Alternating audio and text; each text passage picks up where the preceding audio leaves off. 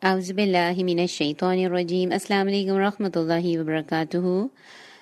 शुरू करते हैं आज का लेसन। रब्बि इश्रह ली सदरी व यस्सिर ली अमरी वहलुल उक़दतम मिन लिसानी यफ़क़हू क़ौली। इस हफ्ते की हमारी 3 आयत हैं 63, 64 एंड 65। शुरू करेंगे आयत नंबर 63। अच्छी सी दुआ मांगी अपने लिए।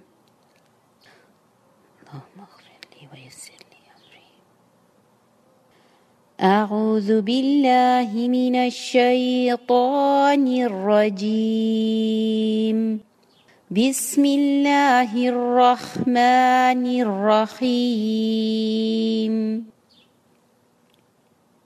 قال أرأيت إذ أوينا إلى الصخرة فإني نسيت الحوت وما أنسانيه إلا الشيطان أن أذكره واتخذ سبيله في البحر عجبا.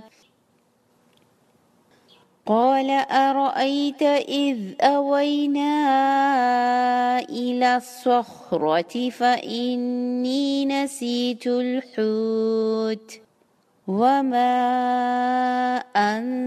أنسانيه إلا الشيطان أن أذكره واتخذ سبيله في البحر عجبا. قال أرأيت إذ أوينا إلى الصخرة فإني نسيت الحوت وما أنسانيه إلا الشيطان أن أذكره واتخذ سبيله في البحر عجبا. قال أرأيت إذ أوينا إلى الصخرة فإني نسيت الحوت وما أنسانيه إلا الشيطان أن أذكره واتخذ سبيله في البحر عجبا. واتخذ سبيله في البحر عجبا. واتخذ سبيله في البحر عجبا. قال ذلك ما كنا نبغي فارتدا على آثارهما قصصا. قال ذلك ما كنا نبغي فارتدا على آثارهما قصصا. قال ذلك ما كنا نبغي فارتدا على آثارهما قصصا. قال ذلك ما كنا نبغي فارتدا على آثارهما قصصا. قال ذلك ما كنا نبغي فارتدا على آثارهما قصصا. فوجدا عبدا من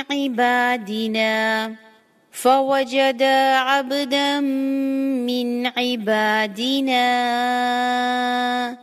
آتيناه رحمة من عندنا وعلمناه من لدنا علما.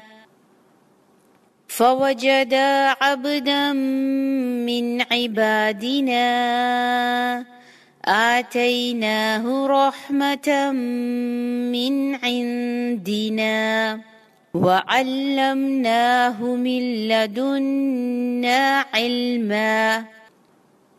فوجدا عبدا من عبادنا آتيناه رحمة من عندنا وعلمناه من لدنا علما فوجد عبدا من عبادنا آتيناه رحمة من عندنا وعلمناه من لدنا علما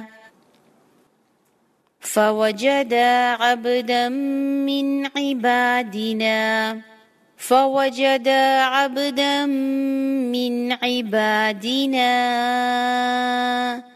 آتيناه رحمة من عندنا وعلمناه من لدنا علما. یہیں تک رکیں گے انشاءاللہ. اس ہفتے کی ہماری 3 آیات تھیں، ان کو بہت اچھے سے یاد کیجئے. اگین اپنا ریویو نہ بھولیے. بڈی کے ساتھ آپ کا زیادہ کام ہو گیا ہے. بڈی کے ساتھ آپ نے 2 ریویوز کرنے ہیں اور اسلائڈ ون کو آپ نے لیٹسٹ یہ والی آیات سنانی ہے انشاءاللہ. اپنے پچھلے کو ساتھ ساتھ لے کر چلیے اور بار بار بس ریپیٹ کرتے رہیے اور اپنی سپیڈ زیادہ مزید تیز کر دیجئے. ٹھیک ہے؟ اب جو قصہ آپ پڑھ رہے ہیں یہ آپ کو سمجھ کر اور بہت دھیان سے کرنا ہے. کہیں پر کم آیات آئیں گی، کہیں پر زیادہ آیات آئیں گی، کچھ چھوٹی آیات ہیں، کچھ لمبی آیات ہیں، لیکن گھبرائیے نہیں اور ان کو سمجھ کر جب پڑھیں گے تو بہت انٹرسٹنگ آیات ہیں، بہت حکمت والی آیات ہیں، بہت علم والی آیات ہیں جو کہ سمجھنے سے سمجھ آتی ہیں. ٹھیک ہے؟ تو امید ہے کہ آپ سب اس پر اپنا فوکس رکھیں گے انشاءاللہ اور استقامت کے ساتھ ان آیات کو خوشی کے ساتھ یاد کریں گے. وما علینا الا البلاغ. سبحانک اللہم وبحمدک، نشہد ان لا الہ الا انت، نستغفرک ونتوب الیک. السلام علیکم ورحمۃ اللہ وبرکاتہ.